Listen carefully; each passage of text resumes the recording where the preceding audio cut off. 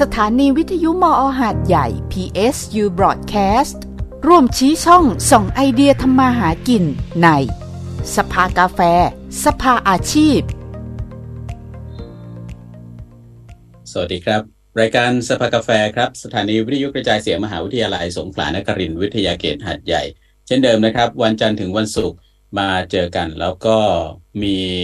เรื่องที่จะมาคุยกันหลากหลายทีเดียวนะครับแต่ว่าวันจันทร์เนี่ยเราก็จะเป็นสภากาแฟสภาอาชีพวัตถุประสงค์ของสภาอาชีพก็คืออยากจะได้เห็นรูปแบบของอาชีพที่หลากหลายที่มีอยู่ในสังคมแล้วก็อยากจะให้ได้แรงบันดาลใจจากวิทยากรของเรานะครับว่าสิ่งที่เขาเจอเนี่ยมันคืออะไรสิ่งที่เขาคาดหวังคืออะไรเขาจัดการกับชีวิตสิ่งที่หวังสิ่งที่เจออย่างไรนะครับไม่ว่าจะสำเร็จหรือว่าล้มเหลวกี่ครั้งก็ตามนะครับนั่นคือสิ่งที่เราอยากจะให้ทุกท่านได้สัมผัสนะครับเพราะว่าเชื่อว่าทุกคนมีความฝันไม่ใช่ทุกคนจะสมฝันตามที่ฝันตามที่หวังของตัวเองแต่ว่าถ้ายังไม่ท้อเนี่ยมันก็ยังไปต่อได้นะครับแล้วก็อาจจะมีหลายๆฝันที่มันเกิดขึ้นระหว่างทางที่เราอาจจะไม่ได้คาดคิดไว้ตั้งแต่ทีแรกก็ได้นะครับวันนี้ผมบัญชรนะครับคุณอรุณรัตน์เนี่ยยังไม่เสร็จจากภารกิจนะฮะก็วันนี้ยังไม่ได้มาทำรายการวันพรุ่งนี้ก็น่าจะมาทำรายการตามปกตินะครับส่วนวันนี้ผมมากับวิทยากรแล้วก็เรื่องที่จะมาคุยกันก็เป็นเรื่องที่มันเป็นประสบการณ์ของการที่จัดการกับชีวิตกับสิ่งที่ต้องเผชิญแล้วก็ออกแบบมันนะครับให้เป็นไปอย่างที่เราสามารถอยู่ได้อย่างมีความสุขพอสมควรนะครับหัวข้อก็เลยตั้งไว้ว่าศิลปะของการเลือกทางที่รักท่ามกลางข้อจำกัดของทางที่มีให้เลือกครับเหมือนที่คุณปราณีทำสปอตให้ไว้นะครับว่าวิทยากรที่เราจะคุยกันวันนี้เนี่ยเป็นอดิชิปปิ้งสู่คนทำงานสายคราฟต์สายงานฝีมือโดยเฉพาะเรื่องของด้านผ้านะฮะแล้วก็ปัจจุบันเป็นผู้จัดการทั่วไปของสีภูบาติกเขาชัยสนพัทลุงครับคุณเพชรีวรวิทยานนท์ครับสวัสดีครับคุณเพชรีครับสวัสดีค่ะครับได้ยินชัดเจนไหมครับชัดเจนค่ะชัดเจนนะครับวันนี้เรียกคุณเพชรเนาะเรียกชื่อเล่นครับผมเหตุผลที่เชิญคุณเพชรมาเป็นวิทยากรในวันนี้เพราะว่าเป็นหนึ่งในคนที่ผมรู้จักมานานพอสมควรนะฮะร่วม2 ทศวรรษทีเดียวนะครับแล้วก็ได้เห็นปรากฏการณ์พัฒนาการอะไรที่ผ่านมาในชีวิตเนี่ยรู้สึกว่ามันเป็นเรื่องที่น่าสนใจอ่ะแล้วก็บางอย่างเราก็รู้สึกว่ามันเป็นปัญหาแต่ว่าคุณเพชรก็สามารถค่อยๆขยับไปแล้วก็ผ่านมันไปได้เนาะก็เลยอยากเชิญมาคุยกันเนาะขอบคุณค่ะครับผมทุกวันนี้ก็คือเป็นผู้จัดการทั่วไปจริงๆเราคุยกันแรกๆเราคุยว่า CEO นี่เองนะครับนะครับ CEO ดูแล้วมันจะครอบคลุมทุกอย่างค่ะใช่ๆก็ทำงานอะไรบ้างครับคือเอาแนะนำสีภูบาติกเขาชัยสนพัทลุงนิดหนึ่งว่าคืออะไรครับคือกลุ่มสีภูบาติกนะคะเป็นกลุ่มที่ทำผ้าบาติกในอำเภอเขาชัยสนเป็นโอท็อปนะคะเขาก็พัฒนามาจากการทำเล็กๆน้อยๆค่ะจนปัจจุบันนี้คือเขาโอท็อป5 ดาวมีการทำผ้าประกวดซึ่งก็คือปีที่แล้วในปี64นะคะเขาก็ได้รางวัล1 ใน 50นะคะซึ่งก็เป็นเป้าหมายของกลุ่มเขาเรียกว่าพัฒนาพช.นะคะก็คือหน่วยงานรัฐในพื้นที่เนี่ยก็คือมุ่งหวังมากๆเลยว่าเขาจะต้องทำเพื่อพัฒนาให้ได้รางวัลที่1ให้ได้อะไรอย่างเงี้ยในปีนี้ค่ะก็เลยมีการพัฒนาผ้ามากขึ้นจนกระทั่งเป็นภาพที่เราเห็นนะคะเพราะยิ่งตอนนี้พระองค์หญิงสิริวัณวลีเนี่ยท่านเข้ามาเล่นเรื่องผ้าเป็นตัวนะคะแล้วก็จะให้โอกาสชาวบ้านในท้องถิ่นชนบทนะคะได้สร้างผลงานเพื่อสร้างชื่อเสียงให้จังหวัดนี่คือสีภูบาติกค่ะครับน่าสนใจอยู่อย่างหนึ่งนะเพราะว่าก่อนหน้านี้เนี่ยเวลาเราพูดถึงบาติกเนี่ยเราจะนึกถึงจังหวัดชายแดนภาคใต้แม้แต่ตัวรากศัพท์ของมันก็ตามนะครับบาติกปาเต้นะครับก็คือมาจากเรียกว่าเป็นศิลปะเป็นหัตถกรรมเป็นงานคราฟต์ของกลุ่มมาลายูเนาะอินโดนีเซียมาเลเซียแล้วก็มาลายูที่อยู่ในเมืองไทยด้วยทีนี้แต่ว่าพอมาเกิดที่พัทลุงเนี่ยเรารู้สึกว่า พัทลุงเนี่ยก็ไม่ใช่ย่านอารยธรรมอะไรอยู่นี่นานะฮะแต่ว่าการที่มาเกิดมาเติบโตที่พัทลุงนี่ก็ดูน่าสนใจแต่ว่าผมก็ไปนึกอยู่อย่างหนึ่งว่าพัทลุงจริงๆก็มีชื่อเสียงเรื่องการย้อมผ้ามาตั้งแต่ไหนแต่ไรถึงจะไม่ใช่บาติกก็ตามใช่ไหมฮะก็เป็นการผสมผสานของช่างปัจจุบันนะคะเป็นช่างรุ่นใหม่นะคะเอาเทคนิคบาติกมาเขียนก็คือการใช้กั้นเทียนนะคะแต่ว่าเขียนศิลปะที่ตัวเองถนัดอย่างเช่นลายต่างๆนะคะก็คือเอามาจากลูกปัดโนราหรือว่าพวกลายสลักจากวัดในสถานที่โบราณพัทลุงวัดบางแก้วนะคะแล้วก็มาเขียนกับศิลปะที่ตัวเองถนัดเพราะว่าช่างเขียนเนี่ยก็เป็นสถาปนิกแล้วก็เป็นรุ่นน้องที่ไทยวิจิตรศิลป์นะคะก็แน่นอนเลยว่าเขาจะมีความสามารถในด้านเชิงช่างเอา2อย่างมาแมทช์กันเสร็จปุ๊บแล้วทีนี้ก็มาย้อมผ้าซึ่งเป็นภูมิปัญญาของคนพัทลุงอยู่แล้วย้อมผ้าสีธรรมชาติมันก็เลยกลายเป็นลวดลายที่แปลกแต่ว่าก็ยังเป็นคงความเป็นบาติกค่ะครับตอนนี้ผมไม่แน่ใจว่าทางโฮสต์ได้ลองโชว์งานของสีภูบาติกหรือเปล่านะครับลองเอาขึ้นให้ดูบ้างก็ได้นะครับแต่ว่าตอนนี้เราไม่เห็นในจอเนาะน่าจะดูผ่านลิงก์ได้มีภาพตอนนี้เราเห็นนะครับแต่ว่าอยากให้โฮสต์ช่วยแชร์ให้เราเห็นภาพนิดหนึ่งว่าตอนนี้ในจอกำลังมีภาพอะไรอยู่เนาะตอนนี้เนี่ยภาพที่แสดงที่คนที่ดูไลฟ์ไม่ว่าจะเป็นทางเพจ Facebook สถานีหรือว่าทาง YouTube ก็ตามนะครับเห็นก็คือเป็นภาพที่ยืนถือผ้าผืนหนึ่งนะฮะผู้ชายกับผู้หญิงนะสองคนยืนถือผ้าผืนหนึ่งเป็นผืนใหญ่ๆที่เป็นลายที่เป็นคล้ายๆลายตารางนี่ก็น่าเป็นงานของสีภูน่าจะเป็นลายราชกัญญาเป็นลายพระราชทานค่ะอันนั้นถ้าการทั่วไปที่ใส่นะคะโดยเฉพาะใส่ผ้าบาติกเนี่ยจะใส่ทั้งนั้นเลยค่ะเป็นลายพระราชทานครับผมอันนี้ในเบื้องต้นนะครับแล้วทีเนี้ยคุณเพชรมาเกี่ยวกับสีภูบาติกได้อย่างไรเป็นคนพัทลุงใช่ไหมครับใช่ค่ะเป็นคุณเพชรเองค่ะก็มันเกี่ยวกันยังไงล่ะคะคือจริงๆแล้วรู้จักกับน้องเขาตั้งแต่5 ปีที่แล้วนะคะก่อนโควิดนะคะช่วงนั้นก็คือเราก็ขายของตามตลาดกรีนนะทั่วไปตอนที่ก่อนโควิดนะคะทีนี้น้องเขาก็ไปขายผ้าส่วนตัวพี่เพชรเองก็ไปขายต้นไม้นะคะกิจกรรมอะไรต่างๆเหล่านี้ก็รู้จักกันในฐานะที่เป็นพ่อค้าแม่ค้านะคะหลังจากนั้นเราก็แยกย้ายกันไปเพราะน้องเขาก็ไปเติบโตในสายเมืองทองสายโอท็อปนะคะแต่ว่าต้นไม้เราไม่ได้ไปโอท็อปด้วยแล้วก็โควิด2 ปีก็หยุดชะงักกันไปต้นไม้เราก็หยุดชะงักแต่ของเขาพัฒนาไปเรื่อยๆจนกระทั่งครั้งล่าสุดเนี่ยนะคะก็เราก็ได้ทำงานคราฟต์ที่เป็นพวกพวงกุญแจปลาที่เป็นถักจากงานผ้าอะไรพวกนี้ค่ะน้องเขาก็เห็นจากใน Facebook ค่ะพอเห็นใน Facebook เขาก็โทรมาชวนเลยเขาบอกว่าเขาอยากจะได้งานประเภทนี้แต่ว่าอยากจะให้เป็นผ้าของสีภู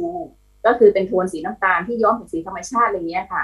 ให้ทำคราฟที่เราถนัดทุกชนิดอยากจะทำอะไรก็ได้นะคะเอาผ้าไปแล้วทำอะไรก็ได้นี่คือโจทย์ที่เขาให้มามันก็เป็นเรื่องที่ใหญ่สำหรับเรานะคะคือทำอะไรก็ได้นี่มันต้องจะกว้างนะคะไม่ใช่เชิญไปเป็นผู้จัดการนี่นาตอนแรกเชิญไปเป็น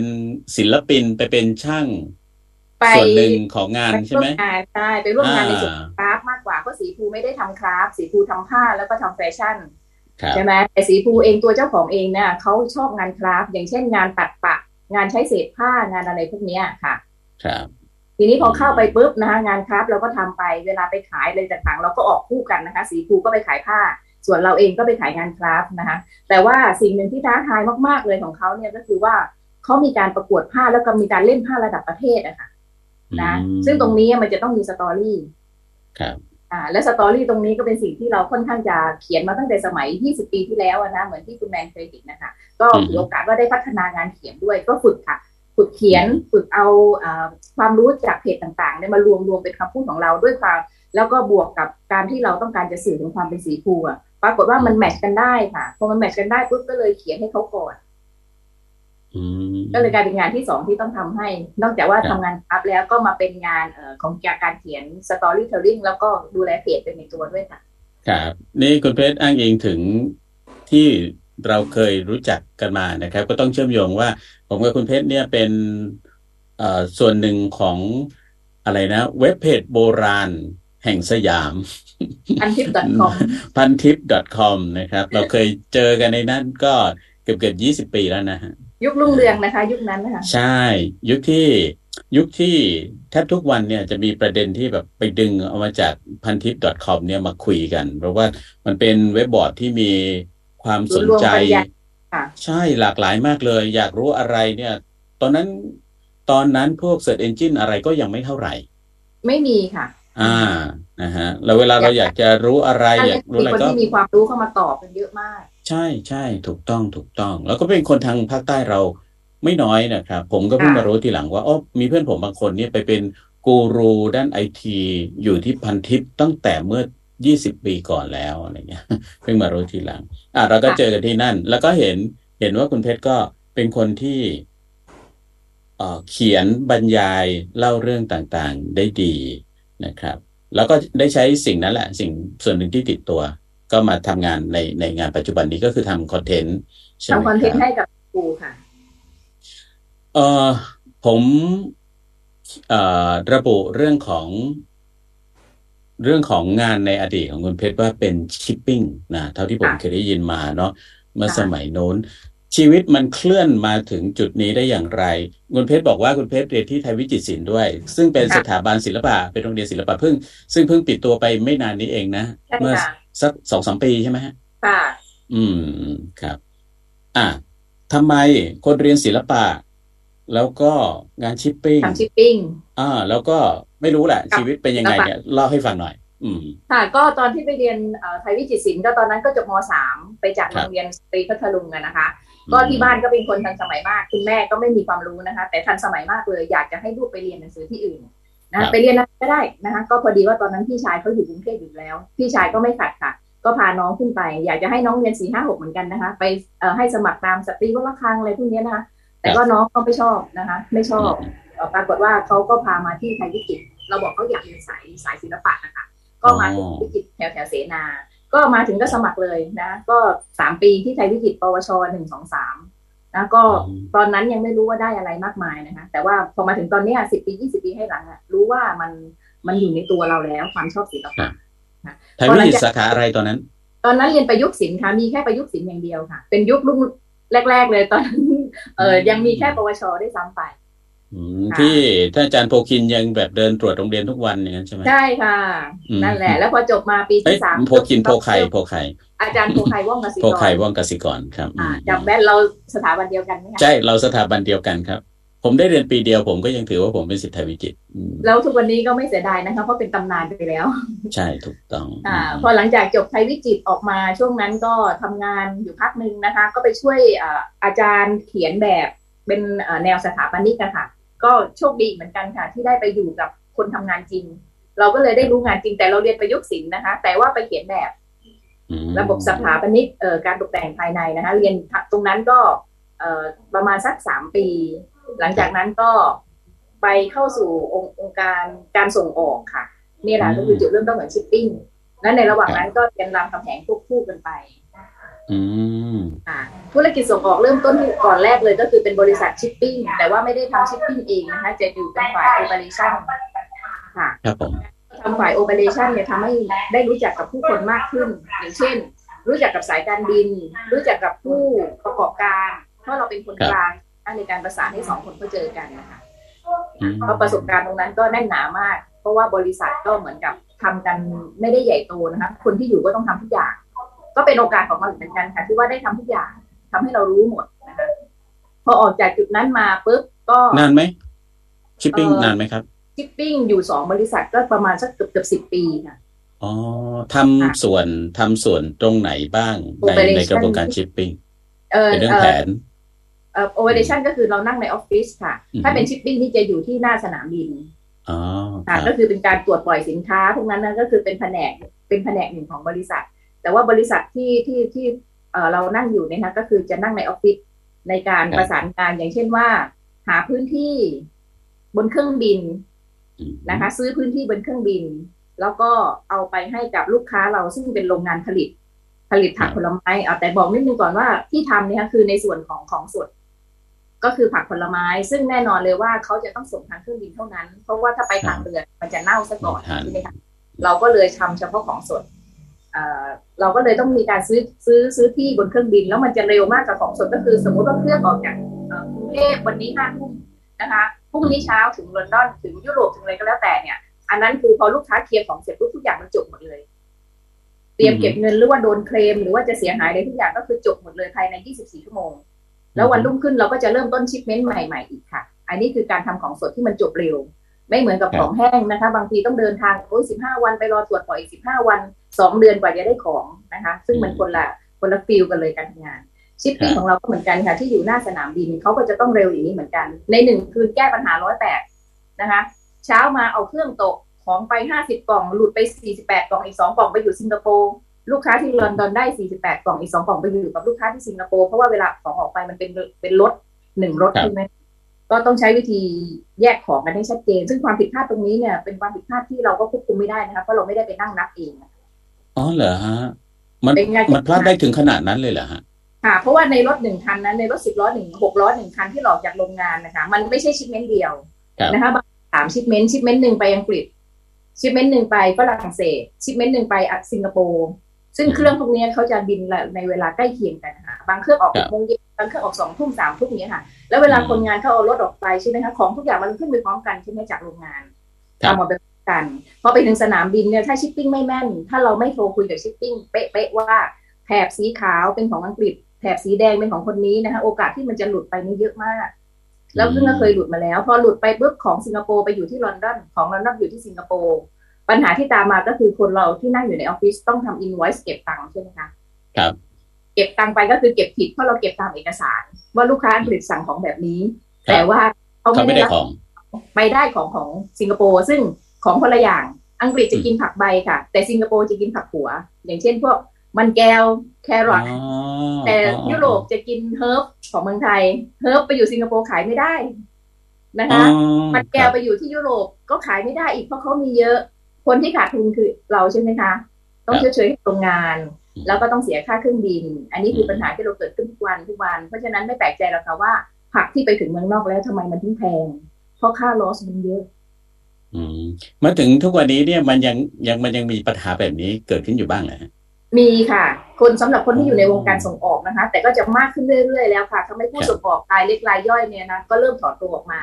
สิ่งที่เขาเจอปัญหาก็คือปัจจุบันนี้เนี่ยกำแพงภาษีที่ยุโรปเขาตั้งกับเราอะค่ะเริ่มเข้มข้นขึ้นเพราะหลังจากที่ยุคที่นายกทักษิณเป็นนายกกันนะคะก็เรียกว่าค่า GDP ไหมคะต่อหัวคนไทยมันสูงขึ้นนะคะครับผมความช่วยเหลือเรื่องภาษีตรงนี้เนี่ยเขาก็ตัดเลยประเทศไทยสำหรับสินค้าเกษตรนะคะเมื่อก่อนนี้สินค้าเกษตรของเมืองไทยส่งไปไม่มีภาษีค่ะเพราะว่าเราถือว่าเป็นประเทศที่กลุ่มกำลังพัฒนาแต่เมื่อค่า GDP เราสูงขึ้นหรือว่าเขาเห็นว่ารายได้ต่อหัวเรามากขึ้นนั่นเลยนะคะเขาก็ตัดเราแต่เขาไปให้ความช่วยเหลือกับเวียดนามแล้วก็ลาวแทนซึ่งเกษตรเมืองไทยแก้ปัญหาด้วยวิธีนี้ค่ะคุณแมนเราไปส่งที่เวียดนามค่ะก็คือเขาเรียกว่าไปประทับตาออริจินเวียดนามอะค่ะและในอินไวซ์เวลาไปอยู่ถึงลอนดอนใช่ไหมลอนดอนไม่สนนะคะแต่ถ้ารู้ออริจินเวียดนามก็คือปลอดภาษีแต่จริงๆแล้วสินค้าไทยแลนด์อันนี้คือลูกเล่นของชิปปิ้งค่ะครับซึ่งมันก็มีของที่ไม่ตรงไปตรงมาอยู่บ้างเนาะก็ประมาณสัก 60-70% ค่ะสำหรับของสดที่ออกทุกวันแต่ถ้าเป็นของแห้งนะคะอย่างพวกกาเมนต์อะไรพวกนี้ค่ะพวกนี้เขาจะต้องตรงไปตรงมาค่ะแสดงว่าผักที่ตีตราเวียดนามไปแล้วก็ไปสู่ยุโรปจำนวนไม่น้อยเลยที่มาจากเมืองไทยค่ะเพราะว่าเฮิร์บไทยนี่เป็นที่สุดของโลกค่ะไม่ว่าจะเป็นโหระพากะเพรานะคะพริกอะไรพวกนี้นะของเราจะมีความเผ็ดความเข้มข้นแล้วก็แม่ครัวนะคะที่อยู่ในครัวไทยที่เมืองนอกอะค่ะเขาก็ชอบที่จะใช้ของไทยนะทำให้เฮิร์บเนี่ยจริงๆแล้วคนที่ปลูกผักเฮิร์บในประเทศไทยเนี่ยมีอนาคตนะคะถ้าหากว่าเรามีการสนับสนุนที่ดีพอเพราะฉะนั้นอย่าแปลกใจว่าทำไมซอสพริกศรีราชาถึงจดทะเบียนของเป็นของคนเวียดนามนี่แหละค่ะเพราะว่ามันเป็นเกี่ยวกับกลุ่มเกษตรไงคะเพราะพริกมันเป็นเกษตรไงคะเห็นไหมพอฟังแล้วค่อนข้างจะแปลกไหมคะบางทีเราอาจจะไม่ได้อยู่ในวงการนะคะแต่ว่าเราอยู่ในวงการมาตั้ง20 กว่าปีก็พอจะมองออกค่ะครับนี่ผมลองทดลองฟื้นดูนะงานที่ทำมา10 กว่าปีแล้วก็วางไปแล้วก็เป็น10 ปีเหมือนกันเนี่ยนี่ยังรู้สึกว่าช่องทางอะไรนี้มันยังแจ่มแจ้งอยู่ในหัวสมองอยู่เลยค่ะเพราะว่าเราแก้ปัญหาเองทุกคืนไงคะอย่างที่บอกไงว่าเลิกงาน5 โมงเย็นกลับถึงบ้าน2-3 ทุ่มเนี่ยก็เมื่อก่อน จะไม่มีไลน์ไม่มีอะไรนะก็โทรศัพท์อย่างเงี้ยนะในฐานะโอเปอเรชั่นจะมาแก้ปัญหาให้แทนผู้จัดการแทนเจ้าของแล้วเนี่ยที่อันนี้มันมากี่กล่องอันนี้มันไปกี่กล่องอะไรเงี้ยเราก็เดี๋ยวอะไรเงี้ยก็ประสานงานไปประสานมาแต่ก็ยอมปล่อยให้ผิดพลาดเพื่อให้เครื่องบินออกไปก่อนแล้วขึ้นเช้าก็ค่อยมาคิดบัญชีกันว่าอะไรเกิดขึ้นค่าตอบแทนแล้วก็โอกาสความเติบโตในงานสายนี้นี่ดีไหมในที่มองในตอนนั้นที่สุดค่ะในยุคนั้นคือที่สุดที่เราอยู่เป็นตัวเป็นตนมาได้ปัจจุบันนี้นะคะมีรายได้มีเงินเก็บมีอะไรพวกนี้นะคะก็คือมาจากสายส่งออกทั้งนั้นนะคะเพราะมันมีทั้งรายได้ประจำแล้วก็มีคอมมิชชั่นในการขายพื้นที่แล้วก็ในการดีลกับโรงงานดีๆที่เราแบบมีความสัมพันธ์ที่ดีอย่างเช่นว่าเราดูแลเซอร์วิสอะไรอย่างเงี้ยค่ะครับแล้วต่อเดือนคุณเพชรได้เท่าไหร่ตอนนั้นประมาณเงินเดือนประมาณ 15,000 ครับนะคะในสมัยโน้น20 ปีที่แล้วสตาร์ทที่ 8,000 ค่ะแล้วเป็น 15,000 แล้วในช่วง 15,000 ตรงนั้นก็จะมีไม่มีคอมมิชชั่นค่ะอย่างเช่นหน้าซีซั่นของผลไม้ไทยก็อะไรครับคุณแมนว่าผลไม้ไทยที่ส่งออกมากที่สุดทุเรียนมังคุดลำไยใช่อะไรประมาณนี้ค่ะก็คือพวกนี้ค่ะเราได้เป็นกิโลนะคะตามคอมมิชชั่นที่เราได้เป็นกิโลละบาท1,000 กิโลก็1,000 บาท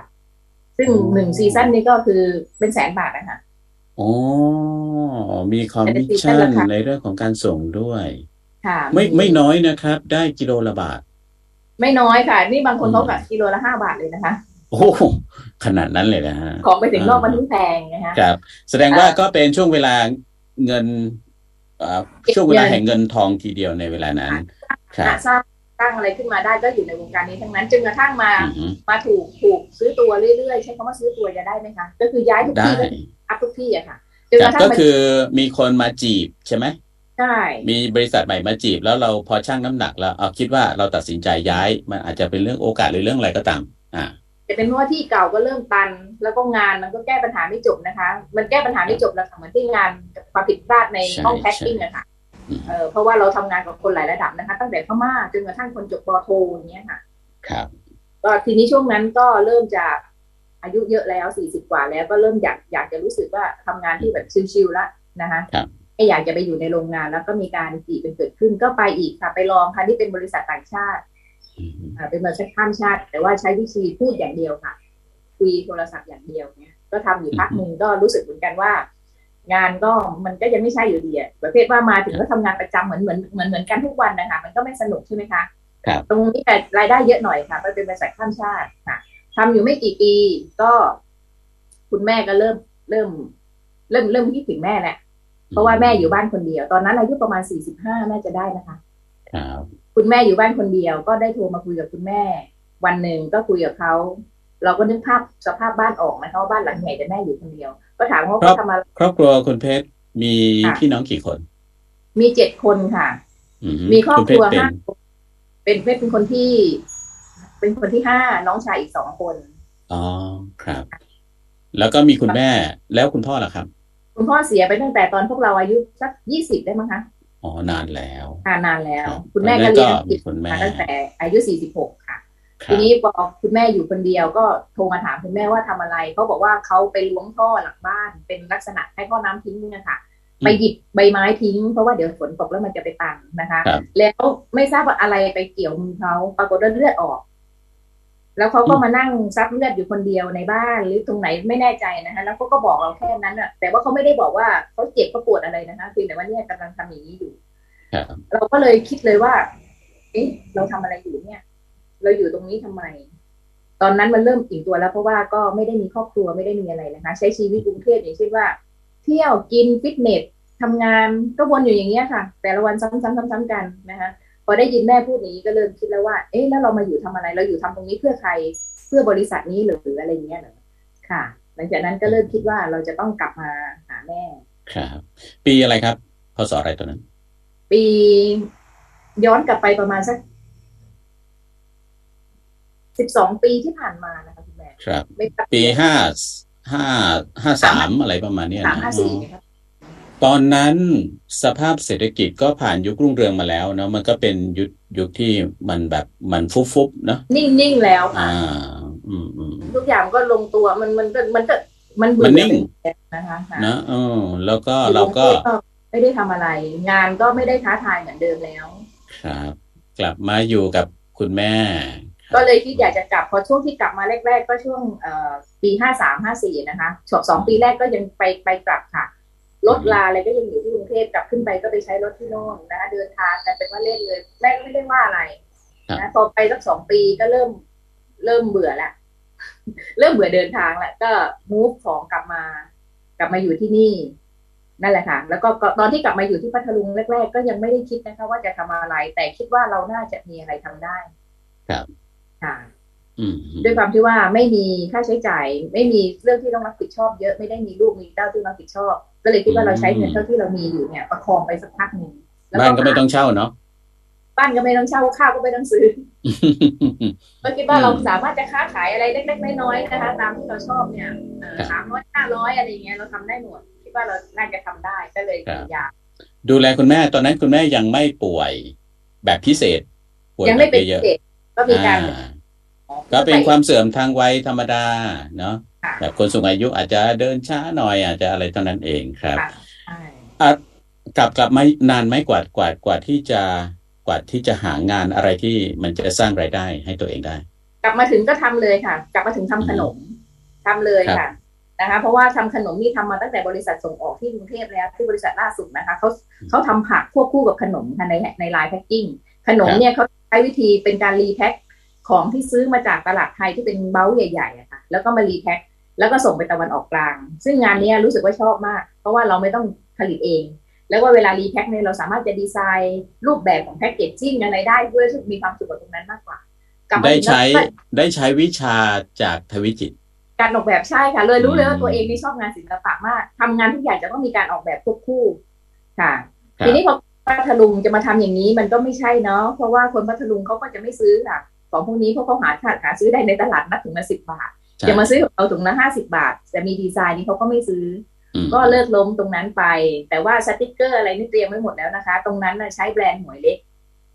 ถึงที่มาของเพื่อนเรียกหมวยเล็กแล้วก็ทีนี้ก็มาทำขนมที่ผลิตเองนะคะมีอยู่ช่วงนึงไม่ทราบคุณแม่เคยจะจำได้ไหมที่เคยปรึกษาเรื่องพวกมะม่วงดอง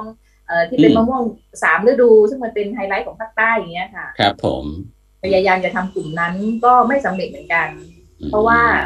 ทำคนเดียวทุกขั้นตอนเลยซื้อของนะคะผลิตของแล้วก็ต้องส่งขายรู้สึกจะเหนื่อยเกินไปค่ะแล้วก็คือมะม่วงแช่อิ่มอะไรเนี้ยถ้าใครไม่ทำไม่รู้หรอกครับว่าไอ้ที่เราซื้อมาเป็นน้ำหนักสมมติว่าเราซื้อมา1 กิโลไอ้ของที่ออกไปเวลาเราขายได้ครึ่งกิโลเท่านั้นแหละใช่มันหายเยอะใช่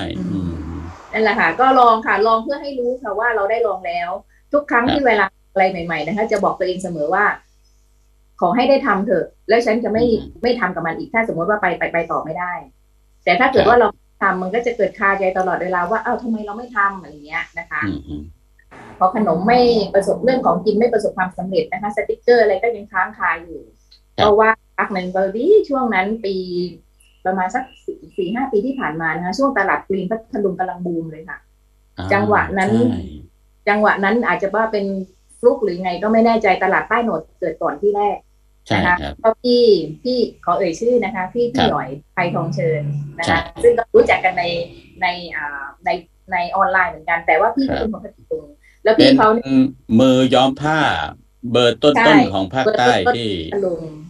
ครับแล้วทีนี้พี่เขาก็จะทำเรื่องตลาดกรีนเป็นเจ้าแรกๆเลยครับแล้วพี่ก็ทำที่ใต้โหนดพี่เขาก็มาชวนค่ะเขาบอกว่าอยากให้ไปขายทับทิมกรอบเพราะตอนนั้นทำทับทิมกรอบอยู่นะคะเพราะว่าดูแล้วผลงานมันมีศิลปะนะคะไม่ใช่ว่าทับทิมกรอบกับแม่ค้านี่มีจากที่หยอยพูดนะคะแต่เราก็ไม่ได้ไปค่ะเพราะรู้สึกว่าไปแล้วไม่น่าจะขายได้เพราะใต้โหนดกับที่ไป30 กิโลนะคะไม่น่าจะขายได้แต่ว่าสุดท้ายแล้วใต้โหนดก็ติดตลาดเดี๋ยวนะคือคุณเพชรอยู่อำเภอเมืองอยู่ในเมืองเลยใช่ไหมเสร็จแล้วหลาดใต้โหนดก็คืออยู่อำเภอควนขนุนนะซึ่งอยู่บนกับสุดของพัทลุงเลยนะก็ไม่ได้ไปนะคะไม่ได้ไปปรากฏว่าใต้โหนดติดเปรี้ยงปร้างเราก็ไม่เป็นไรไม่ได้ไปก็เฉยๆค่ะจนกระทั่งพี่หยอยมาทำตลาดปลาไผ่นะคะอันนี้ล่นเข้ามาอีกประมาณเกือบ10 กิโลนะคะแต่ว่าไม่ใช่ระยะทางไม่เกี่ยวค่ะไกลแค่ไหนก็ไปค่ะ ทีนี้ตลาดที่สองเนี่ยก็ยังไม่ได้อีกเหมือนเดิมนะคะเพราะว่าสินค้าเราก็ไม่เด่นชัดอย่างเช่นทับทิมกรอบเนี่ยมันก็ไปชนกับขนมที่เขามีอยู่แล้วใช่ไหมคะก็ไม่ทับทิมกรอบค่ะไม่ได้เด่นชัดแต่บังเอิญอีกเหมือนกันค่ะว่ามีเพื่อนในกลุ่มที่เป็นออนไลน์ตรงนี้นะคะเขาขายต้นไม้เป็นต้นไม้บ้านๆนะคะพวกหัวกระทือไม่ทราบคุณไม่รู้จักไหมรู้จักดอกแดงๆหรือไม่ก็ในสวนยางมีเยอะนั่นแหละพี่เขาก็มีสวนยางแล้วก็ขุดมาจากสวนยางใส่ถุงมาขายตลาดป่าไผ่ปรากฏว่าคนเมืองคือฮามากขายได้นะแล้วพี่เขาก็อาร์ติสต์มากเลยนั่งขายอยู่แล้วพี่เขาก็ชวนว่าให้มาทำสวนขวดกับเขาสิก็คือเอากลุ่มต้นไม้นี่แหละมาทำด้วยเทคนิคของเราตอนนั้นสวนขวดก็ยังทำไม่เป็นค่ะก็ไปเซิร์ชหาเอาแต่ว่าคนที่ชวนนะก็คือเป็นภรรยาของพี่เขาอะนะคะทุกวันนี้ขอบคุณขายเลยนะเนี่ยสวนขวดที่ว่ามันคือเทอราเรียมค่ะการจัดสวนเล็กๆในโหลในขวดแก้วแล้วก็มันเป็นงานที่อาร์ติสศิลปะเท่านั้นที่จะชอบอย่างเช่นหมอนะคะเขาไม่ทราบว่ากดดันกับชีวิตเขาอะไรยังไงนะเจอต้นไม้พวกนี้ก็จะรีบมาทำเลยนะคะแล้วก็การทำนี่มันก็ยากมากเลยนะขวดมันตักเล็กๆใช่ไหมคะจะต้องใช้ตัวหนีบลงไปอ่ะแต่ถ้าเวลาหมอมอมาหรือว่านักศึกษาแพทย์มอมานะคะน้องจะเลือกตัวที่ยากที่สุดเสมอค่ะแต่ว่าเด็กๆปากแคบลึกๆเวลาต้องใช้ครีมคีบยาวๆอะไรเงี้ยนะหมอมอมานี่เราจะรู้เลยค่ะเพราะว่าน้องหมอเหล่านี้นะเขาจะมาเป็นแก๊งนะคะเป็นผู้ชายเป็นผู้หญิงแล้วถ้าเราถามว่าน้องเรียนที่ไหนคะจบหรือยังเขาบอกยังค่ะเรียน6 ปีเราก็เดาเลยไม่หมอก็เภสัชมอนะคะแล้วก็กลุ่มนี้จะเป็นลูกค้าที่มาป่าไผ่เยอะมากๆค่ะนี่อารมณ์ว่าไม่เหมือนมาทำงานศิลปะเหมือนมาเล่นเกมมากกว่าเอายากๆเข้าไว้ตอนที่ได้เข้าไปอยู่ป่าไผ่ก็อย่างที่บอกนะคะว่าเขาก็ชวนเข้าไปทำเทอร์เรียมใช่ไหมคะเราก็ทำไม่เป็นก็ไปฝึกก่อนฝึกจาก YouTube นั่นแหละหลังจากนั้นก็ลงจริงเลยด้วยการใช้ขวดประมาณ 4-5 ขวดนะคะแล้วก็แรกๆก็มีเด็กๆมาทำคุณแม่ก็ชอบเพราะว่าคุณแม่อยากจะให้ลูกออกจากมือถือสักพักหนึ่งก็ยังดีก็มาทิ้งไว้ที่ร้านเราที่ร้านตอนนั้นก็เป็นปูเสื่อไม่มีหลังคาไม่มีอะไรเลยค่ะปูเสื่อแล้วก็นั่งทำกันส่วนคุณป้านะคะคุณป้าส่วนใหญ่จะเป็นคุณป้าแล้วล่ะก็สอนน้องๆเด็กๆคุณแม่ก็แฮปปี้นะคะตรงที่ว่าคุณป้าไม่ได้สอนให้ทำอย่างเดียวแต่ว่าสอนให้น้องรู้จักเก็บให้เรียบร้อยด้วยแล้วก็ให้รู้จักน้องเสียสละด้วยสมมติว่ากระปุกทรายเรามีกระปุกเดียวเนี้ยค่ะมากัน2 คนน้องต้องแบ่งกันใช้ไม่ใช่ว่าเอามาคนเดียวค่ะแต่สอนอะไรเลยคุณแม่ก็ค่อนข้างจะชอบคุณป้าด้วยนะคะเพราะคุณแม่แต่ละคนก็ประมาณสัก30-40ก็เป็นรุ่นน้องเราทั้งนั้นเลยนะคะนั่นแหละค่ะทำให้ร้านสวนขวดที่อยู่ที่ป่าไผ่เนี่ยประสบความสำเร็จมากๆอีกเหมือนกันค่ะสร้างรายได้เป็นกอบเป็นกำ1 สัปดาห์ทำครั้งเดียวนะคะเดือนละ4 ครั้งแต่เราสามารถอยู่ได้เป็นเดือนเลยค่ะแล้วก็คือเหมือนกับทำงานเดือนละ4 วันใช่ค่ะ4 วันที่ข้างนอกนะคะแต่ว่าในบ้านเราก็ได้ปลูกต้นไม้ทุกวันซึ่งชอบปลูกต้นไม้อยู่แล้วอันนั้นก็คือเป็นยุครุ่งเรืองของสวนขวดใช่ค่ะจนกระทั่งทำได้สัก2 ปีนะคะพอดีว่าโควิดมาด้วยสวนขวดเราก็หมดไอเดียแล้วคนที่มาก็ทำกันแทบจะทุกคนแล้วคนที่มาแล้วเคยทำแล้วเราจะขายเขาได้ก็แต่เมื่อเราจะต้องหาแพ็กเกจใหม่ๆหาลูกเล่นใหม่ๆนะซึ่งพอดีเลยว่ามันก็ไม่มีแล้วนะสวนขวดก็วนอย่างนี้นะเพราะว่าถ้าเกิดว่าเราเปลี่ยนไปเป็นตัวใหญ่ๆซึ่งเป็นตัวหลักพัน2,000นะคะน้องๆที่มาทำที่ตลาดเขาก็จะไม่ทำแต่ถ้าในจตุจักรเขายังขายได้อยู่นะคะตัวละ 2-3 พันหรือ 5,000 อย่างเงี้ยค่ะเพราะตลาดเรียกว่าอะไรนะตัวกลุ่มผู้บริโภคมันกว้างเนาะมันมีหลายระดับมากครับแต่ลูกค้าของเราก็อยู่ในระดับสักหลักพันต้นๆนะคะหลักพัน 2,000 อย่างเงี้ยค่ะถ้าจะมาซื้อตัวละ 2-3 พันนี่คือน้อยมากเราก็ขายได้ระดับหลักพันต้นแต่ว่าช่วงพีคที่สุดตอนนั้นนะคะเราจะรู้สึกว่าจะติดสงกรานต์อยู่2 ปีค่ะสงกรานต์ปีใหม่นะคะสงกรานต์แรกนะคะตั้งหลักไม่ทันเลยค่ะคุณแมนเอาของไปเตรียมไว้เฉยๆค่ะเพราะของเราเป็นของที่อยู่ในรถได้นะแล้วบอกยอดได้ไหมคะวันนั้นขายได้เท่าไหร่ขายได้แค่วันเดียวค่ะขายได้ 9,600 บาทสวนขวดละ100เนี่ยนะจากตุ๊กตานะแต่คนอื่นที่เขาขายเสื้อผ้าเขาก็แตะ 3-4 หมื่นครับนั่นแหละคือตลาดป่าไผ่เงินสร้างชีวิตจริงๆค่ะก็ต้องขอบคุณพี่นะคะที่ทำให้คนในพัทลุงเนี่ยได้เกิดจากจุดนั้นหลายคนใช่ตรงตั้งแต่หลาดใต้โหนดมาถึงหลาดป่าไผ่เนี่ยผมว่ามันเป็นผมต้องพูดอย่างนี้เลยนะมันเป็นจุดที่ ทำให้พัทลุงที่เคยนั่งมองเพื่อนขับรถผ่านไปหัดใหญ่ผ่านไปสงขลาผ่านไปปัตตานีนั่งรถผ่านทุกวันผ่านไปแล้วไม่เคยแวะพัทลุงเลยนอกจากแวะกินข้าวแกงบางที่หรือว่าซื้อเค้กข้าวแคร์อะไรประมาณนี้นะแค่นั้นแต่ไม่แวะเข้ามาที่เมืองพัทลุงเลยถ้าเขาไม่ใช่คนพัทลุงเนี่ยให้เริ่มเปลี่ยนว่าพัทลุงเป็นเมืองที่แวะแล้วก็พัทลุงเป็นเมืองที่นอนค้างได้แล้วก็มันเริ่มพัฒนาไปพร้อมๆกับรุ่นใหม่ๆของคนที่มาทำการท่องเที่ยวที่ทะเลน้อยด้วยนะครับหลายๆอย่างผสมผสานกันแล้วตอนนี้พัทลุงกลายเป็นที่บางทีเขาก็ไม่แวะหาดใหญ่แล้วเขาก็ไปพัทลุงกันอย่างเงี้ยค่ะเพราะยังมีความดิบยังมีความเป็นธรรมชาตินะคนพัทลุงก็ยังเนี่ยค่ะอย่างเราเนี่ยแล้วก็เรายังอยู่กันเงิน10,000เราอยู่ได้อะค่ะคุณแม่เราสามารถจะอยู่ได้โดยที่เราไม่ได้ขัดสนเพราะว่าเราขนมจีน10 บาทถูกยังไปหาขนมจีน10 บาทกินได้ที่พัทลุงใช่ขนมชิ้นละ5 บาทอย่างเงี้ยยังมีอยู่นะคะถึงแม้ว่าเราจะพัฒนาไปไกลนะแต่ในตลาดคนขนุนก็ยังกินขนมชิ้นละ5 บาทได้ครับผมเมื่อสวนขวดผ่านไปเกิดอะไรขึ้นโควิดค่ะ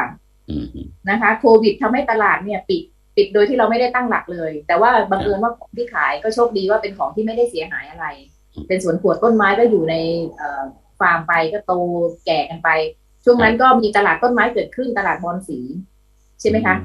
เราทีนี้เราก็เปลี่ยนมาเล่นไม้ใบอย่างนี้นะสวนขวดเราก็ไม่ขนขวดละเราก็ใช้เป็นไม้ใบแทนเป็นพวกประเภทแต่ไม้ใบก็ยังมีดีไซน์อีกนะคะไม่ใช่ต้นไม้ในกระถางดำมันจะต้องอยู่ในถาดหรือในกระถางที่สวยๆหน่อยแล้วก็ขาย200-300นะคะกลุ่มลูกค้ากลุ่มนี้ก็คือกลุ่มที่อยู่ออฟฟิศมาถึงเจอต้นไม้ไม่เท่าไหร่หรอกแต่ถ้าฟอร์มสวยนะคะเลี้ยงให้ดีฟอร์มสวยกระถางสวยๆแน่นอนเลยค่ะว่าน้องๆจะซื้อเอาไปตั้งบนโต๊ะทำงานควบคู่ไปกับกระบองเพชรนะช่วงนั้นก็บูมมากก็ช่วงนั้นก็ขายอยู่ประมาณสักเกือบปีเหมือนกันหลังจากโควิดนะคะตะเวนขายตลาดในเมืองในอะไรอย่างเงี้ยค่ะจนกระทั่งว่าก็น่าจะซบเซาไปเองนะคะพอไม่ได้ออกตลาดบ่อยๆทีนี้ก็เริ่มขี้เกียจเริ่มรู้สึกว่าไม่ไปก็ไม่เป็นไรแล้วก็ด้วยรายได้ที่คืออาจจะเป็นเงินเก่าที่เราสะสมไว้นะคะใช้น้อยค่ะช่วงนั้นรายได้ก็น้อยลงนะคะแต่ว่าใช้น้อยไม่ได้ขัดสนตรงนั้นถามนิดนึงคุณเพชรได้ลงทุนด้านอื่นที่เป็นแบบพวก passive income ไหมครับมีค่ะก็มีกองทุนทองนะคะกองทุนทองของกสิกรแล้วก็มีของหุ้นที่เป็นของเซ็ตนะคะตรงนั้นอีกประมาณสัก 3-4 ตัวแต่ก็จะถามว่ากำไรไหมก็ไม่ได้เอากำไรออกมาใช้เลยค่ะเพราะพวกนี้มีกำไรปุ๊บเขาก็จะเด้งเข้าไปในบัญชีใช่ไหมคะไปเป็นทบต้นไปเรื่อยเงินก็ไม่ได้เอาออกมาใช้ค่ะส่วนเงินที่ใช้จ่ายในระหว่างที่ไม่มีรายได้นะคะก็น่าจะเป็นเงินเก็บสะสมมั้งคะที่มันตอบแทนมาด้วยวิธีการที่ว่าประกันถึงพอดีช่วง 2-3 ปีนี้ประกันจะถึงหลายก้อนแต่เพราะเราซื้อไว้ตั้งแต่ตอนอายุ20สะสมทรัพย์ค่ะอย่างที่รู้เป็นแบบสะสมทรัพย์ตอนนี้เงินมันก็ตอบแทนเรามาทีนึงก็2-3 แสนอย่างเงี้ยซึ่งเราถือว่าตรงนี้จริงๆมันเป็นเงินเราใช่ไหมคะแต่ว่าพอมาถึงเราถือว่าตรงนี้เป็นรายได้ก็สามารถเอาเงินมีดอกเบี้ยขึ้นมานิดหน่อยมีดอกเบี้ยทุกปี 5,000 6,000 7,000 อะไรเงี้ยค่ะก็เลยได้เงินเอาก้อนนั้นมาใช้ไม่ทราบคิดถูกหรือเปล่านะคะแต่ส่วนเงินที่เราเก็บไว้ตรงนั้นก็ไม่ค่อยได้หยิบมาใช้เท่าไหร่ครับแสดงว่าก็ใช้มีทั้งเงินเก็บแล้วก็สร้างรายได้มองหาการสร้างรายได้ไปเรื่อยๆตามแบบที่ตัวเองชอบที่ถนัดนะครับแล้วมาถึงจุดณปัจจุบัน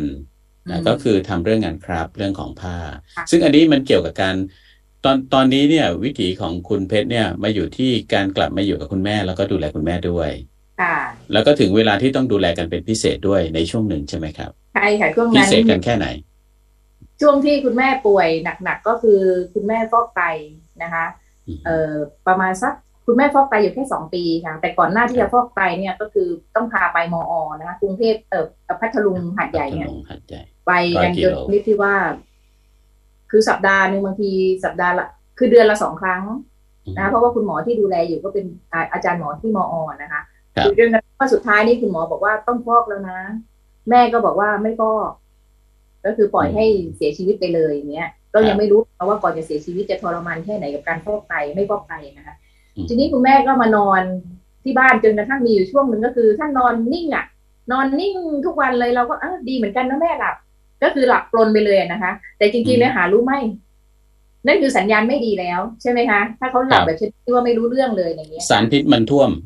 เพราะว่าไตมันไม่สามารถขับสารพิษออกมาได้ค่ะแต่เราก็กลายเป็นว่าแม่หลับดีที่สุดเพราะว่าเขาไม่กระสับกระส่ายช่วงนั้นก็ได้ปรึกษานะคะได้ปรึกษาคุณแมนครั้งหนึ่งแล้วว่าเขาหลับจนชนิดที่ว่าเราจะรู้สึกเลยว่าจะหลับอะไรกันมากมายขนาดนี้นั่นแหละแล้วก็หลังจากนั้นก็พาไปมอ.พาไปหาอาจารย์อีกทีนึงอาจารย์เจอปุ๊บอาจารย์เจาะคอเลยค่ะเจาะคอฟอกเส้นด่วนเลยเอาเจาะเปิดเส้นเลือดดำเพื่อดึงเลือดออกมาฟอกเพราะปกติเวลาฟอกเขาจะต้องทำเส้นที่แขนใช่ไหมคะจะต้องมีการเตรียมกันเป็นปีนะคะแต่ว่ามันคือคุณแม่เขากะจะไม่ฟอกไงคะก็เลยไม่มีการทำแล้วคุณหมอที่มอ.ก็น่ารักมากก็ถ้าไม่ทำก็ไม่ทำนะคะไม่ทำก็ไม่เป็นไรไม่มีการบอกว่าคุณป้าต้องทำนั้นนี่นั่นไม่นะคะแต่ว่าคนที่ตื้อให้เขาทำก็คือลูกชายของคุณแม่ค่ะลูกชายที่อยู่ที่นี่เขาก็บอกว่าทำนะแม่ต้องฟอกนะแต่พวกเราลูกสาวเนี่ยคิดว่าไม่เป็นไรก็คือถ้าคุณแม่จะหลับไปเลยนี่ก็รับได้นะคะเพราะว่าเห็นท่านทรมานแต่ลูกชายก็ไม่ยอมจนกระทั่งสุดท้ายท่านก็บอกว่าโอเคทำก็ทำนั่นแหละก็คือพาไปหาอาจารย์คอนเทนต์อาจารย์ก็เจาะเลยค่ะนั่นแหละครั้งที่1ของการฟอกไตประสบการณ์แม่ก็ใหม่ประสบการณ์เราก็ใหม่นะการฟอกไตนี่ถือว่าเป็นอะไรที่โหดร้ายสำหรับผู้ดูแลแล้วก็ตัวคุณแม่นะคะเพราะว่า1สถานที่ไม่มีเราไม่สามารถจะไปฟอกที่มอ.ได้ตลอดเขาไม่ฟอกค่ะเพราะลูกค้าเขาเยอะคนไข้เขาเยอะข้อที่2ที่พัทลุงไม่ต้องพูดถึงเลยค่ะคิวพัทลุงนี่คือแน่นมากไม่มีการแทรกค่ะเราก็จะต้องพาคุณแม่ตระเวนอย่างเช่นไปโรงพยาบาลเอกชนกรุงเทพหาดใหญ่นะคะบางคนก็ไปนครบางคนก็ไปศิรินทร์ตามที่คุณหมอแนะนำนะแต่ค่าใช้จ่ายของคุณแม่ก็คือยังเซฟอยู่เพราะว่าคุณแม่เบิกได้ครับก็ยังจ่ายอยู่ประมาณ 3-400 เบิกด้วยสิทธิ์ของลูกชายที่เป็นข้าราชการครับแต่ว่าเราก็ต้องมีค่าใช้จ่ายเราต้องไปจากพัทลุงไปหาดใหญ่นะคะค่าใช้จ่ายครั้งนึงถ้าขับรถไปเองก็ลำบากอีกเพราะว่าต้องไปหาที่จอดรถแล้วต้องพาคุณแม่ใช่ไหมเราก็ใช้วิธีเลือกเหมาแท็กซี่ไปครับครั้งนึงก็1,100เขาก็ไปส่งประมาณ 6 โมงเช้าเขาก็ไปส่งที่กรุงเทพหาดใหญ่เสร็จเขาก็จะไปไหนก็ไปพอประมาณสัก 3-4 ใช้เวลา4 ชั่วโมงแต่ละครั้ง4 ชั่วโมงค่ะในระหว่างนั้นลูกก็นอนอยู่ในกรุงเทพหาดใหญ่นั่นค่ะดีว่ากรุงเทพหาดใหญ่ก็เป็นห้องแอร์นะคะเราก็นอนก็วันละ 3-4 ชั่วโมงนอนบ้างกินข้าวบ้างจนตกเย็นเขาก็มารับกลับนะกลับมาถึงบ้านคุณแม่มาถึงบ้าน 6 โมงหมดสภาพเลยค่ะฟอกไตมานะคะเป็นอยู่ประมาณสัก 4-5 เดือนน่าจะได้นะคะแต่วันรุ่งขึ้นจะค่อยๆสดชื่นขึ้นใช่ไหมครับก็สดชื่นขึ้นแล้วก็ไปอีกค่ะพอตอนที่อยู่กรุงเทพหาดใหญ่นี่อาทิตย์ละ 2 ครั้งแต่คุณหมอเริ่มจะไม่ยอมแล้วค่ะและอาการคุณแม่ก็จะไม่ค่อยดีด้วยเพราะมีอยู่ครั้งนึงตอนนั้นเราก็ชะล่าใจว่าคุณแม่ไม่น่าจะเป็นอะไรมีอยู่ครั้งนึงค่ะน้ำท่วมปอดที่บ้านหลังนี้ค่ะกำลังจะไปฟอกไตอยู่แล้วเหมือนกันกำลังจะฟอกไตที่หาดใหญ่นะคะไม่เคยเจอเลยนะคะการน้ำท่วมปอดปรากฏว่าหายใจไม่ออกค่ะหอบเราก็เป็นอะไรเนี่ยก็เอารถออกพอดีตอนนั้นลูกชายแม่อยู่ที่นี่2 คนนะคะคนนึงที่แล้วก็ราชการก็อยู่ที่นี่แล้วก็ลูกชายคนกลางก็อยู่ที่นี่ก็พาบานจากที่นี่ไปถึงโรงพยาบาลพัทลุงทางคุณแมนประมาณสัก 2-3 โลเท่านั้นเองแม่เกือบจะไม่ไหวค่ะคือในตลอดทางเขาพูดตลอดเลยว่าเขาหายใจไม่ออกเขาเหนื่อยเราขับรถก็เครียดเลยนะคะไม่มีรถนำทางพาเองพอไปถึงโรงพยาบาลพัทลุงเขาก็พาเข้าไปแล้วก็ใช้ตัวนี้เลยให้ออกซิเจนครับก็แอดมิทที่นั่นแล้วก็ได้ฟอกที่พัทลุงก็เหมือนกันเวลาฟอกก็ต้องฟอกเฉพาะฉุกเฉินอย่างนี้เท่านั้นเมื่อไหร่ที่คุณเสร็จสมบูรณ์แล้วคุณก็กลับไปที่ของคุณครับซึ่งเครื่องฟอกเลือดอย่างนี้เนี่ยราคาโดยภาพรวมแล้วก็เครื่องละ1 ล้านเนาะค่ะคนธรรมดาไม่มีสิทธิ์เข้าถึงแน่นอนที่จะเอามาทำเองที่บ้านก็ต้องไปใช้บริการที่ต่างๆหรือไม่ถ้าคนที่หนุ่มสาวหน่อยอายุน้อยหน่อยนะคะเขาจะให้ฟอกทางหน้าท้องซึ่งก็คือจะต้องทำที่บ้านทุกวันละ 3-4 ครั้งเหมือนกันครับเพราะผมทำวันละ4 ครั้งใช่ไหมคะคุณแมนก็มีประสบการณ์เป็น10 ปีครับแล้วก็หลังจากนั้นพอพัทลุงเขาเริ่มมีศูนย์นะคะเป็นศูนย์ของเอกชนนะคะมารับทำจากโรงพยาบาลเราก็คิดว่าโอเคศูนย์ของเอกชนก็น่าจะใช้ได้อยู่นะคะแต่ปรากฏว่ามันก็คนละอย่างกับของรัฐบาลนะคะแต่ว่าเราก็เอาค่ะศูนย์เอกชนก็มาอยู่พัทลุงก็ใกล้หน่อยนะคะไปสัปดาห์ละ 3 ครั้งก็ใกล้หน่อยก็ไปเนี่ยค่ะจนกระทั่งเริ่มมีอภิสิทธิ์ค่ะอย่างคุณแม่เป็นอายุเยอะที่สุดนะคะ80 กว่านะคะก็ได้อยู่เตียงหน้าสุดซึ่งใกล้พยาบาลแล้วคุณหมอพัทลุงก็น่ารักมากเลยคุณหมอ รัชดา คุณหมอที่นี่พัทลุงน่ารักมากเลยค่ะโชคดีมากเลยคุณหมอก็ให้ความดูแลอย่างดีให้ความใส่ใจอย่างดีนะคุณแม่ก็ไปชนิดที่ว่าไปถึงไม่ต้องรอไปถึงได้ขึ้นเตียงเลยเพราะว่าช่วงที่เขารอเนี่ยค่ะเขาจะปวดหลังเพราะว่าเขาเริ่มมีปัญหาเรื่องกระดูกแล้วนั่งรถวีลแชร์นานๆไม่ได้นี่คือการบริหารจัดการของคนในกระบวนการสาธารณสุขที่ไม่ใช่มองแค่เรื่องโรคอย่างเดียวมองเรื่องคนด้วยค่ะก็คือคุณหมอนะคะเป็นคนบอกว่าโอเคสำหรับกรณีคุณยายเนี่ยไม่ต้องมานั่งรอครึ่งชั่วโมงเพราะคุณยายไม่ไหวให้คุณยายมาถึงปุ๊บคุณยายพร้อมขึ้นเตียงเลยซึ่งที่บอกว่าอภิสิทธิ์มันตะเกียบไม่ใช่อภิสิทธิ์ว่าเรารู้จักคนนู้นคนนี้ไม่ใช่ค่ะไม่ใช่แต่เป็นเรื่องความเมตตาของหมอมากกว่าครับที่ทางคนที่อยู่ในกระบวนการสาธารณสุขเขาค่อยจัดการนะก็มีภาระเรื่องการดูแลคุณแม่ค่อนข้างเยอะทีเดียวแล้วอาชีพที่ทำไปในระหว่างเวลานั้นยังทำอะไรได้อีกไหมเพราะว่าดูว่าแค่รับส่งอะไรนี้ก็ใช้เวลามากแล้วนะคะช่วงนั้นก็ยังไปตลาดอยู่นะคะแต่ว่าไปวันเสาร์ครับนะคะไปวันเสาร์ทีนี้พอเราไปวันเสาร์ก็จะมีพี่สาวมาอยู่ครับใช่ไหมคะเราก็กลับมาตอนเย็นก็มาเปลี่ยนมือกันเราก็ได้ทำงานตามปกติค่ะนะเพราะว่าพี่น้องก็ช่วยกันแล้วในวันธรรมดาเวลาเราทำงานอยู่ที่บ้านตรงนี้ค่ะก็เราก็ทำในบริเวณวัดแล้วก็มีพี่เลี้ยงเรามีพี่เลี้ยงคนหนึ่งให้มาอยู่เป็นเพื่อนคุณแม่ทำอาหารให้อะไรให้เราก็ลดภาระเรื่องการทำกับข้าวไปเพราะคุณแม่ก็กินไม่ได้ทุกอย่างอยู่แล้วใช่ไหมคะครับใช่ไปตลาดอยู่ค่ะทำสัปดาห์ละ1 วันเหมือนเดิมครับแล้วก็ในที่สุดก็มาถึงปลายทางเนาะการดูแลก็เร็วมากเลยค่ะคุณแม่ก็ยังพกไปปกติค่ะแล้วก็ยังพาไปที่ว่าเดี๋ยวพรุ่งนี้ก็ต้องไปอีกแล้วเพราะว่าคืนนั้นเนี่ยหายใจรวยรินนะคะเราก็คิดว่าไม่มีอะไร5 ทุ่มเที่ยงคืนยังออกมาจับมือเขาเลยยังมาคุยกับเขาเลยเช้ามาปุ๊บวันฟอกไตที่พัทลุงค่ะปลุกแล้วเขาไม่ตื่นคือหลับตาแต่ว่ารู้สึกตัวนะคะไม่ตื่นเราก็ไม่เคยเจอปัญหาอย่างนี้เลยนี่ทำยังไงดีเนาะก็ปลุกเขาจนกระทั่งครึ่งชั่วโมงผ่านไปก็โทรไปหาเพื่อนที่เป็นพยาบาลที่พัทลุงนะคะโทรหาหมออะไรเงี้ยเขาก็บอกให้พามาโรงพยาบาลเลยทีนี้ก็เรียกเลยค่ะ1669นะคะก็มาเลยเป็นครั้งแรกค่ะตั้งแต่คุณแม่ป่วยเราไม่ให้169มาเลยว่าเราจะส่งเองค่ะเพราะว่าเกรงว่ามันจะกระเริกอะไรพวกนี้นะคะแล้วคุณแม่แต่ว่าต้องดูเรื่องความสำคัญจริงๆเหมือนตอนที่คุณแม่หายใจไม่ค่อยออกแล้วคุณเพชรไปส่งเนี่ยสำหรับผมแล้วผมไม่เห็นด้วยนะมันช้าไปใช่ไหมคะมันถึงถ้าเราไปเนี่ยถึงเราจะรู้สึกว่ามันใกล้แค่นี้เองแต่ว่าจริงๆมันมีความไม่พร้อมของเราไงถ้าเกิดภาวะฉุกเฉินอะไรตรงนั้นเรายังไงก็ต้องขับรถเราไม่สามารถมาช่วยคุณแม่ได้แต่ในขณะที่ว่าถ้าเป็นรถฉุกเฉินเนี่ยเขามีเครื่องช่วยแล้วมีคนขับแล้วมีคนช่วยแล้วก็มีอุปกรณ์ช่วยมีความรู้เรื่องการช่วยคือนั่นคือครั้งแรกประสบการณ์ครั้งแรกเพราะว่าคุณแม่ก็ป่วยมากระสอบกระแสไม่เคยหนักนั่นแหละครั้งแรกที่ต้องพาส่งโรงพยาบาลครั้งที่2ครั้งนี้เรียกแล้วค่ะเรียก1669เพราะคุณแม่ไม่ตื่นนะคะก็พี่ชายที่อยู่ในเมืองตรงนี้นะเขาก็รู้ก็คือเขาก็มาทันทีมาช่วยกันยกช่วยกันหามช่วยกันปิดบ้านช่วยกันอะไรเงี้ยค่ะพอขึ้นรถ1669เขาก็พาไปดรอปที่ปิยลักษณ์ก่อนปิยลักษณ์คือเป็นโรงพยาบาลที่ใกล้ที่สุดนะคะพอเข้าไปก็เสียเวลาเปล่าๆค่ะเพราะคุณหมอที่นั่นนะคะเขาก็บอกว่าเคสนี้ต้องใส่สายเท่านั้นนะแต่พวกเราเนี่ยตกลงกันไว้แล้วว่าไม่ใส่คุณแม่ขอไว้แล้วไม่ใส่คุณหมอปิยะแล้วก็บอกว่าถ้าไม่ใส่ก็เอาไปทั้งอย่างนี้เลยคือเขาไม่รักษาไม่ได้เราก็เลยบอกว่าโอเคไปก็ไปค่ะไม่อยู่แล้วทีนี้เขาก็พาไปโรงพยาบาลพัทลุงพอไปถึงโรงพยาบาลพัทลุงก็เข้าไปในห้องฉุกเฉินนะคะคุณแม่ก็มีสายวัดความดันอะไรเลยระยางไปหมดนะคะแต่ว่าก็ไม่ได้ทำอะไรจนคุณหมอฉุกเฉินมาบอกว่าคุณยายหนักแล้วนะต้องใส่สายเราก็บอกไม่ใส่ค่ะเพราะว่าพี่น้องก็คุยกันนะว่าไม่ใส่เขาก็ถามว่าใช่ลูกไหมเราก็บอกว่าใช่ลูกเขาก็ยอมรับในการตัดสินใจของเราอะนะไม่ใส่แต่เขาบอกว่าต้องขึ้นไปนอนต้องขึ้นไปแอดมิดโอเคก็พาขึ้นไปเลยแต่ตอนนั้นพี่น้องๆทุกคนก็เห็นรูปแบบที่เราถ่ายนะคะก็ถามว่าแม่เป็นอะไรยังไงแต่ก็ไม่ใส่ค่ะสุดท้ายพอขึ้นไปนอนคืนนั้นปุ๊บไม่ได้ฟอกไตวันนั้นไม่ได้ฟอกไตคุณหมอรัชดาต้องมาเยี่ยมตอนเย็นนะคะคืนนั้นคืนนึงพี่สาวที่อยู่หัดใหญ่ก็มานอนเป็นเพื่อนกับแม่เราก็นอนเป็นเพื่อนกับแม่คืนนั้นคือนอนจับมือคุยกับแม่ทั้งคืนนะคะ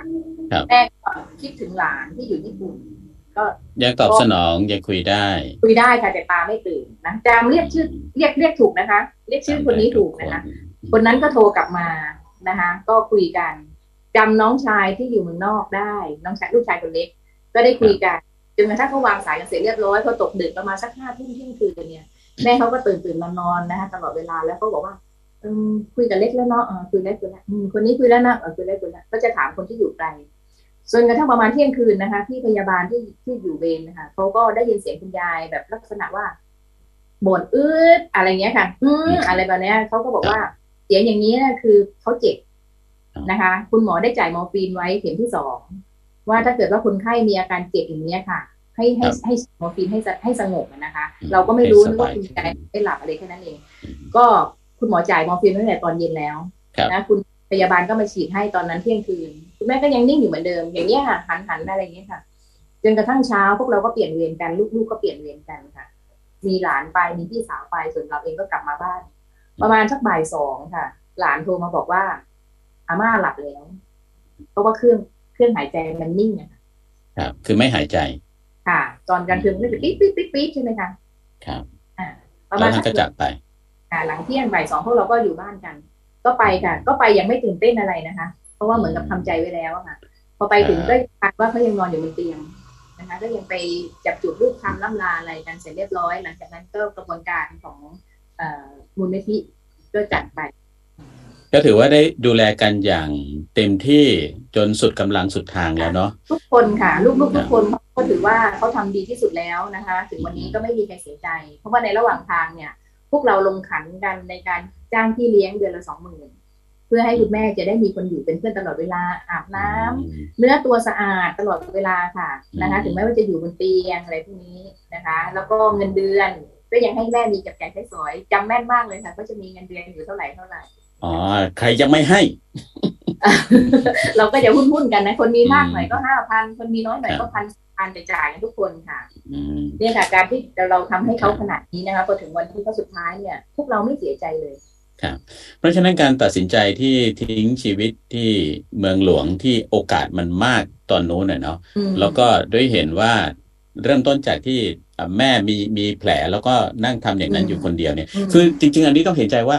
พอลูกโตขึ้นทุกๆคนก็มีภาระของตัวเองมีครอบครัวของตัวเองมีลูกที่ต้องดูแลอะไรสารพัดอย่างเนาะคุณเพชรอาจจะโชคดีหน่อยที่ว่าไม่มีครอบครัว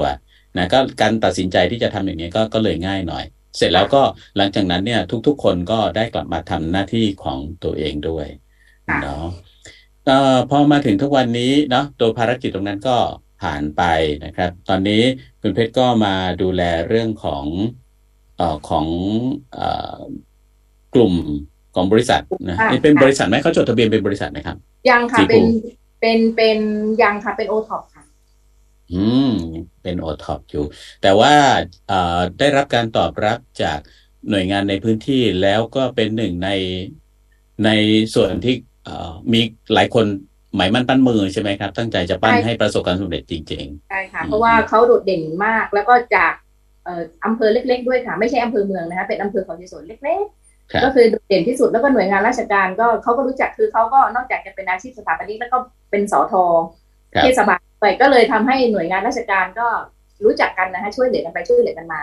เขาก็เลยรู้สึกจะโดดเด่นมากเลยตกลงในที่สุดแล้วเนี่ยเริ่มต้นด้วยศิลปะเนาะตั้งแต่วัยรุ่นแล้วก็มาทำอย่างอื่นไปทำโน่นทำนี่ไปนะฮะทำงานเรื่องของบริษัทส่งออกมาทำขนมบ้างอะไรบ้างจนถึงกระทั่งในที่สุดก็ย้อนกลับมาที่ใช้ความเป็นศิลปะที่ตัวเองมีพื้นฐานอยู่ผสมผสานกับทักษะด้านการสื่อสาร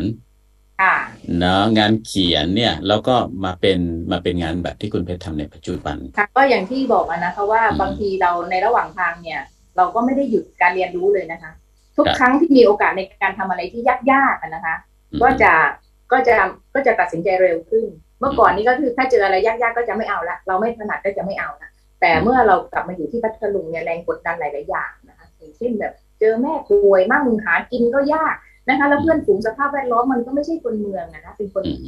ต่างจังหวัดอย่างเงี้ยค่ะเราก็ไปอยู่กับพวกเขาไม่ได้เราก็มาพัฒนาของเราอย่างเช่นการไปเรียนภาษาจีนนะคะก็มาเรียนที่พัทลุงเหมือนกันตอนไปเรียนอยู่ตอนนั้นก็เกือบอายุเกือบจะ50นะคะก็บังเอิญโชคกันค่ะกศน.ก็เปิดสอนฟรีนะคะ300 ชั่วโมงก็เข้าไปเรียนรู้นะคะเรียนจนกระทั่งว่าทุกวันนี้ก็คือสอนได้ค่ะนะเพราะว่าอาจารย์ก็เป็นอาจารย์ไต้หวันอันนี้เรียนตอนอายุเยอะแล้วแต่มาเป็นเราซื้อได้ในที่สุดค่ะก็ สอนเด็กๆอาจจะชอบไงฮะชอบที่สุดภาษาจีนเพราะมีแรงบันดาลใจเพราะว่าชอบดูหนังจีน แล้วก็ชอบอ่านหนังสือกำลังภายในชอบอะไรเงี้ยอยากจะรู้เหมือนกันว่าที่เขาท่องกันเนี่ยเขาอ่านอะไรกันหนังสือภาษาจีนเขาอ่านอะไรกันอยากจะอ่านตัวให้ออกก็ได้เรื่องของครับการเรียนรู้นะการเรียนรู้ที่ไม่หยุดนะฮะเรียนรู้ในสิ่งใหม่ๆอยู่ตลอดเรื่องของการแสวงหาโอกาสเรื่องของการที่ไม่ยอมให้ข้อจำกัดที่ตัวเองต้องเผชิญเนี่ยมาสกัดกั้นพัฒนาการของตัวเองเนี่ยผมว่าน่าจะเป็นหัวใจสำคัญทีเดียวนะครับที่ทำให้คุณเพชรเนี่ยยืนได้จนถึงทุกวันนี้ใช่ค่ะครับทุกวันนี้ถ้าเกิดเราจะอุดหนุนผลิตภัณฑ์ของสีภูเนี่ยเราจะเข้าถึงได้อย่างไรค่ะก็สีภูบาติกจะมีเพจนะคะสีภูบาติกมัดย้อมเขาเกสรนะคะตอนนี้มีเพจแล้วก็ถ้าหากว่าเป็นเพื่อนๆที่เห็นกันอยู่ใน Facebook นะคะเพราะเวลาโพสขายผ้าหรือว่าเขียนคอนเทนต์ต่างๆก็จะลงที่ส่วนตัวด้วยส่วนใหญ่ทุกวันนี้ที่ทักเข้ามาจะเป็นเฟซส่วนตัวมากกว่าเพราะว่าเพิ่งจะมาทำให้สีภูได้ประมาณ3เดือน Facebook ส่วนตัวชื่อก็คือเพชรีนะคะสระเอพอพานชอช้างรอเรือสระอีแล้วก็วรก็คือย่อมาจากนามสกุลค่ะครับวอแหวนรอเรือค่ะนะเพชรีแล้วก็วอแหวนรอเรือวระครับผมก็ติดตามผลงานได้นะทั้งที่ผลงานทำให้คนอื่นแล้วก็ผลงานที่ทำของตัวตอนนี้ยังไปที่ตลาดไหนบ้างหรือเปล่าฮะตอนนี้ก็จะเป็นอีเวนต์แล้วค่ะอีเวนต์ตอนนี้จะไปในนามของสีภูแล้วนะคะอย่างเช่นอีเวนต์ที่ตลาดใต้โหนดคือตอนนี้ใต้โหนดเขากลับมาแล้วนะคะหลังจากที่ซบเซาก็โควิดไปนานใต้โหนดเขาทีนี้ได้ไปแล้วค่ะก็คือในนามของสีภูเป็นแขกรับเชิญไงคะคือเขาจะเชิญให้สีภูไปทำกิจกรรมเพราะสีภูเองอ่ะเคยเป็นผู้ค้าอยู่ในตลาดใต้โหนดแล้วก็หยุดไปก็โควิดเหมือนกันใช่ไหมคะแล้วก็ตอนนี้เนี่ยเขาก็อยากจะให้ลูกผู้ค้าเก่าๆที่มีตัวตนนะคะกลับไปสร้างกิจกรรมอย่างเช่นสัปดาห์นี้คุณมานะคุณมาทำเวิร์กช็อปสัปดาห์นี้ขนมมานะสัปดาห์นี้ข้าวสังหยดมานะแล้วเดี๋ยววันที่30ก็จะกลับไปที่ใต้โหนดอีกค่ะแล้วก็วันที่3วันที่4วันที่5เดือนสิงหาคมนะคะจะมีงานคลาสเป็นคุยซีนที่ม.ทักษิณค่ะอันนี้จัดยิ่งใหญ่พอๆกับงานฮัลโหลพัทลุงเลยนะคะ2วันก็ไปในนามของสีภูอีกค่ะครับผมติดตามกันได้นะครับไม่ว่าจะเป็นที่เพจสีภูบาติกเขาชายสนก็ตามนะครับหรือว่าเพชรีวระก็ตามนะครับวันนี้ต้องขอบคุณประสบการณ์ของคุณเพชรนะครับที่มาเล่าให้เราฟังแล้วก็ผมว่าตัวผมเองนี่ผมรู้สึกคือก่อนหน้านี้ก็มองเห็นด้านนอกนะเห็นตัวสิ่งที่ทำอยู่แต่ว่าพอมาคุยจริงๆจังๆเนี่ยก็ได้เห็นตัวขั้นตอนกระบวนการวิธีคิดแล้วก็เห็นเรื่องของทัศนะเรื่องการมองโลกผมว่าตรงนี้สำคัญทีเดียวการมองโลกที่ถึงแม้จะเผชิญปัญหาแต่ไม่ไปจุกอยู่กับแต่ปัญหาแล้วก็ทำให้ชีวิตมันตันมันทำให้เราจะสามารถผ่านไปได้นะครับขอบคุณคุณเพชรีวริทยานนท์นะครับอดีตชิปปิ้งสู่คนสายครับผู้จัดการทั่วไปสีภูบาติกเขาชายสนครับศิลปะของการเลือกทางที่รักท่ามกลางข้อจำกัดของทางที่มีให้เลือกครับหมดเวลารายการสภากาแฟผมบัญชรแล้วก็คุณเพชรีลาไปพร้อมกันขอบคุณครับสวัสดีครับสวัสดีค่ะสถานีวิทยุมอ.หาดใหญ่ PSU Broadcast ร่วมชี้ช่องส่องไอเดียทำมาหากินในสภากาแฟสภาอาชีพ